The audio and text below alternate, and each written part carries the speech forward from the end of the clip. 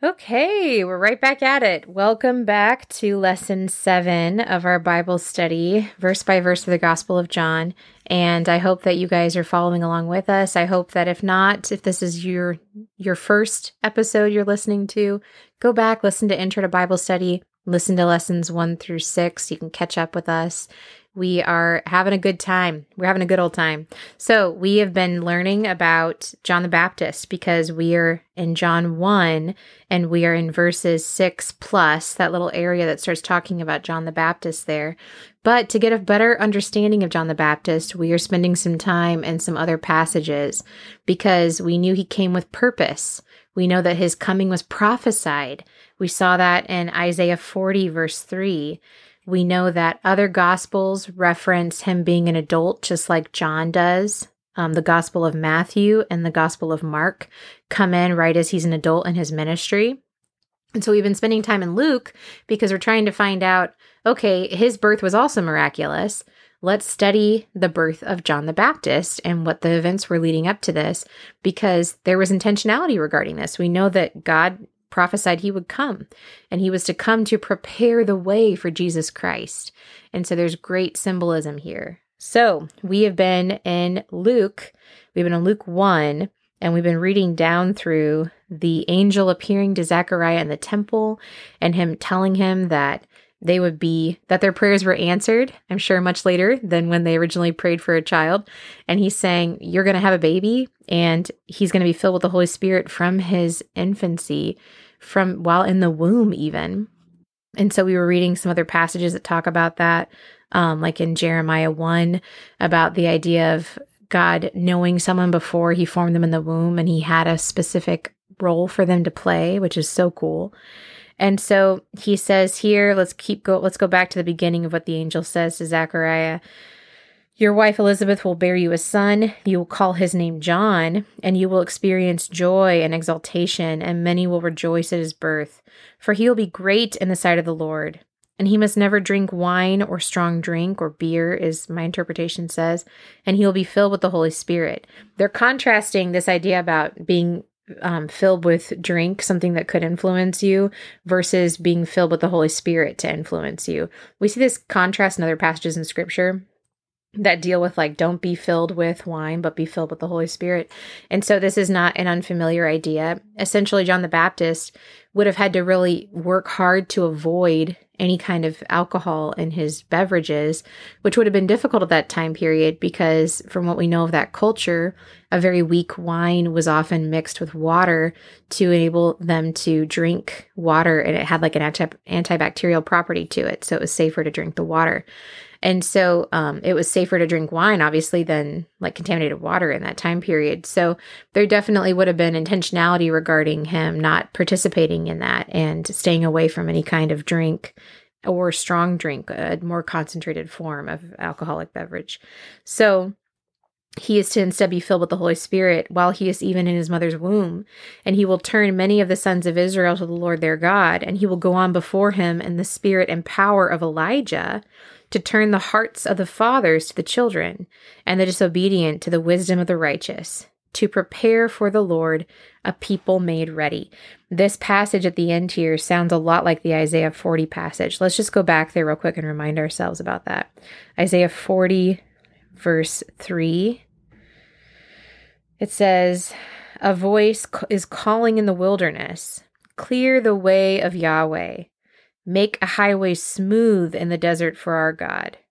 So this passage here, this verse that's pulled out of this passage about comfort for God's people, Isaiah 40, and Isaiah, especially in the end here, deals with a lot with the prophecies regarding the Messiah. It deals a lot with what Jesus is coming for, and we get some really powerful passages about the purpose of Jesus coming, and that he had no form or majesty that we should desire him. He was like a lamb that is led to the slaughter, like a lamb before its shears is dumb, so he opens not his mouth. We have all these passages that are very important messianic passages here at the end of the book of Isaiah, referencing the coming of Jesus and his ultimate sacrifice for us. And here in Isaiah 40, we also have a voice calling in the wilderness, clear the way for the Lord, make a highway smooth in the desert for our God. So just very interesting, all the prophecy regarding Zechariah and Elizabeth having this child.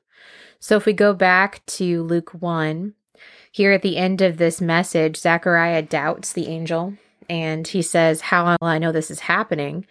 And the angel reminds him who he's talking to. He's like, "Hey, I'm Gabriel, who stands in the presence of God, and I was sent to speak to you and to announce to you this good news. And behold, you will be silent and not able to speak until the day these things take place, because you did not believe my words, which will be fulfilled in their time." And so now let's keep going here into verse 21.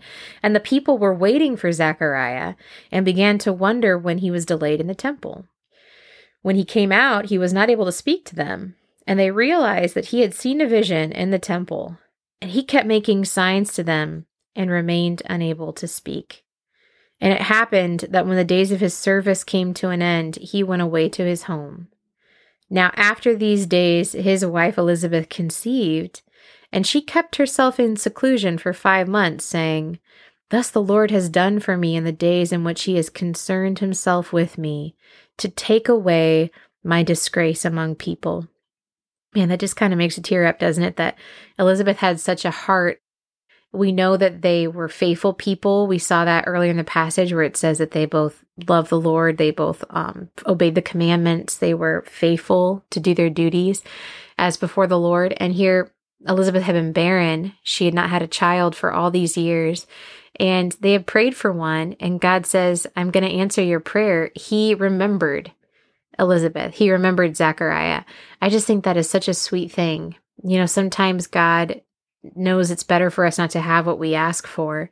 But in this situation, he was going to give them a child. It was just in his timing, right? And then she is just, you see her heart here. He's concerned himself with me to take away my disgrace among people. The Lord has concerned himself with me. That is just so beautiful. I love the way that she's talking to herself about this. Like God knows me, and he's taken trouble for me in this moment. Now we're going to get into the prediction of Jesus' birth, which we're going to spend a lot of time here. So in the 6th month, the angel Gabriel was sent from God to a town of Galilee named Nazareth, to a virgin promised in marriage to a man named Joseph of the house of David. Now here it says in the 6th month. And so you're like, well, the 6th month of what, right? So I think we can pretty easily see how verses 24 through 25 are talking about Elizabeth being pregnant and that she's keeping herself in seclusion for 5 months. And then now, verse 26, now in the 6th month. So this is referring to Elizabeth's pregnancy. The 6th month of Elizabeth's pregnancy, the angel Gabriel was sent from God now to a town of Galilee named Nazareth. So again, God is operating within a human timetable very intentionally. He sent Gabriel from his presence to talk to Zechariah. And now it's been 6+ months since then. And he's sending him to talk to the Virgin Mary, who is betrothed to Joseph, but they have not actually consummated that relationship yet. And so she is still a virgin. So very interesting, the timeline here, how John the Baptist is slightly preceding Jesus. You can see that he is the forerunner. He's going to prepare the way, as we've been told.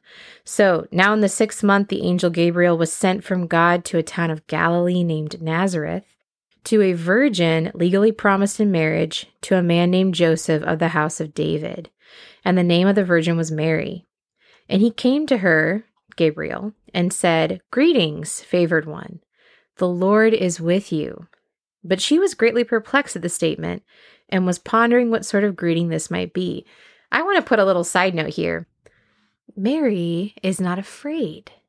Now Gabriel shows up to Zechariah, and he is very afraid, right? So much so that the angel has to tell him not to fear. And then he almost has to strike fear into him again when he's doubting what he's telling him, right? But Gabriel shows up in front of Mary, and he is appearing to her in such a way that she is not afraid. She's just perplexed. And that is just, again, I think, the sweetness of God here, where here's a young teenage girl who is from a simple, humble town, and she's a very important piece in the puzzle God's creating here for the birth of Christ. And how Gabriel is appearing to her seems to be different from how he appeared to Zechariah. at least from what we can see from her reaction to him. Because if we look at Zechariah's response, if we go back to verse 12, it says Zechariah was terrified when he saw the angel, and fear fell upon him. And then the angel tells him not to be afraid.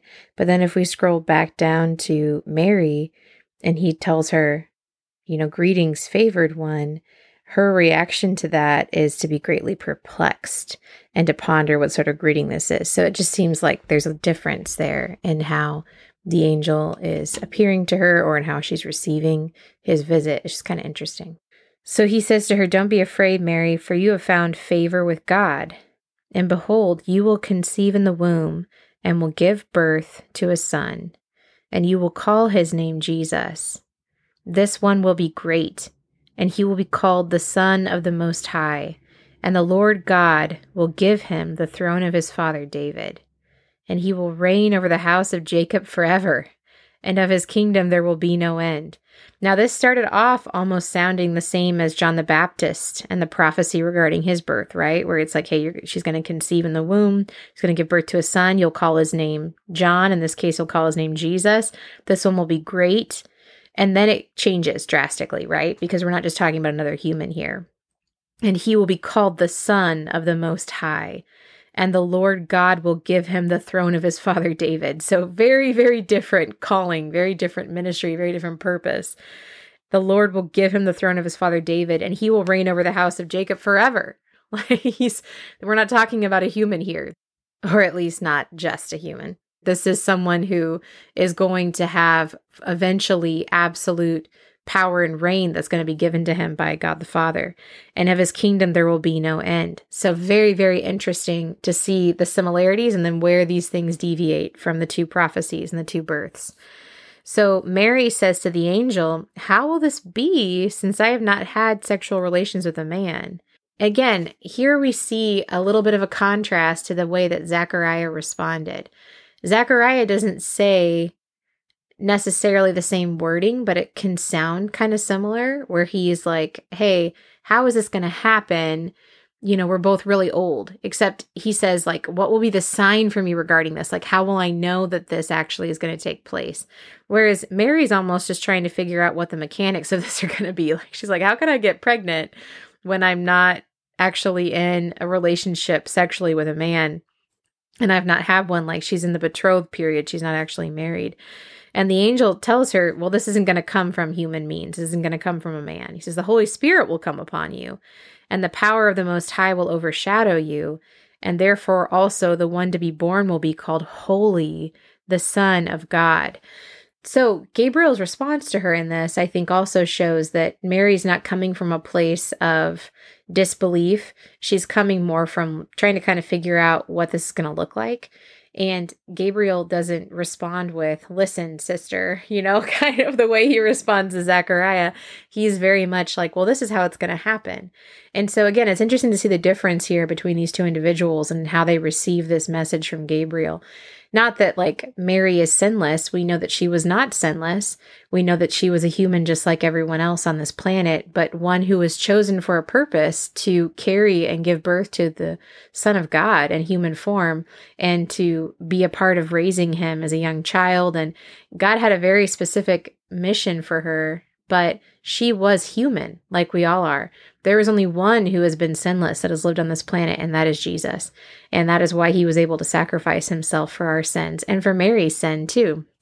And there is a prominent religion that believes that Mary is sinless and that the Mother of God needs to be really worshiped along with Jesus. There's great prominence given to her in these churches that believe this, and many will pray to her instead of to Jesus. And from scripture, we see that Mary, just like Zechariah, was just one of the players in this, right? She was a regular person who God chose. She was favored, and she was someone that he loved and did this for a purpose in her life. But we could say the same about many other people who were in the stories that we see from God's word. We could say that about people living today. God loves us and he has unique plans for us. And for Mary, it was to get to be the one who carried Jesus in her womb and to give birth to him. How amazing and how incredible. But it also came with its hardship and its just, difficulties for sure. And we see that in scripture too. So I think it's important for us to make that distinction here, because Mary herself, I'm sure, would be very upset if she recognized that people thought she was going to be sinless, or if she would see that people were going to be praying to her. She would have been very upset about that, because she was a faithful child of God, a faithful servant of the Lord. And so we don't need to give her undue prominence. She is another sister, and we can respect and be excited about the work God did in her life without falling into an inappropriate view of her as being more like God, because she wasn't. She was a sinner like you and I. So, and she'd be the first to tell you that if she were sitting right here next to me.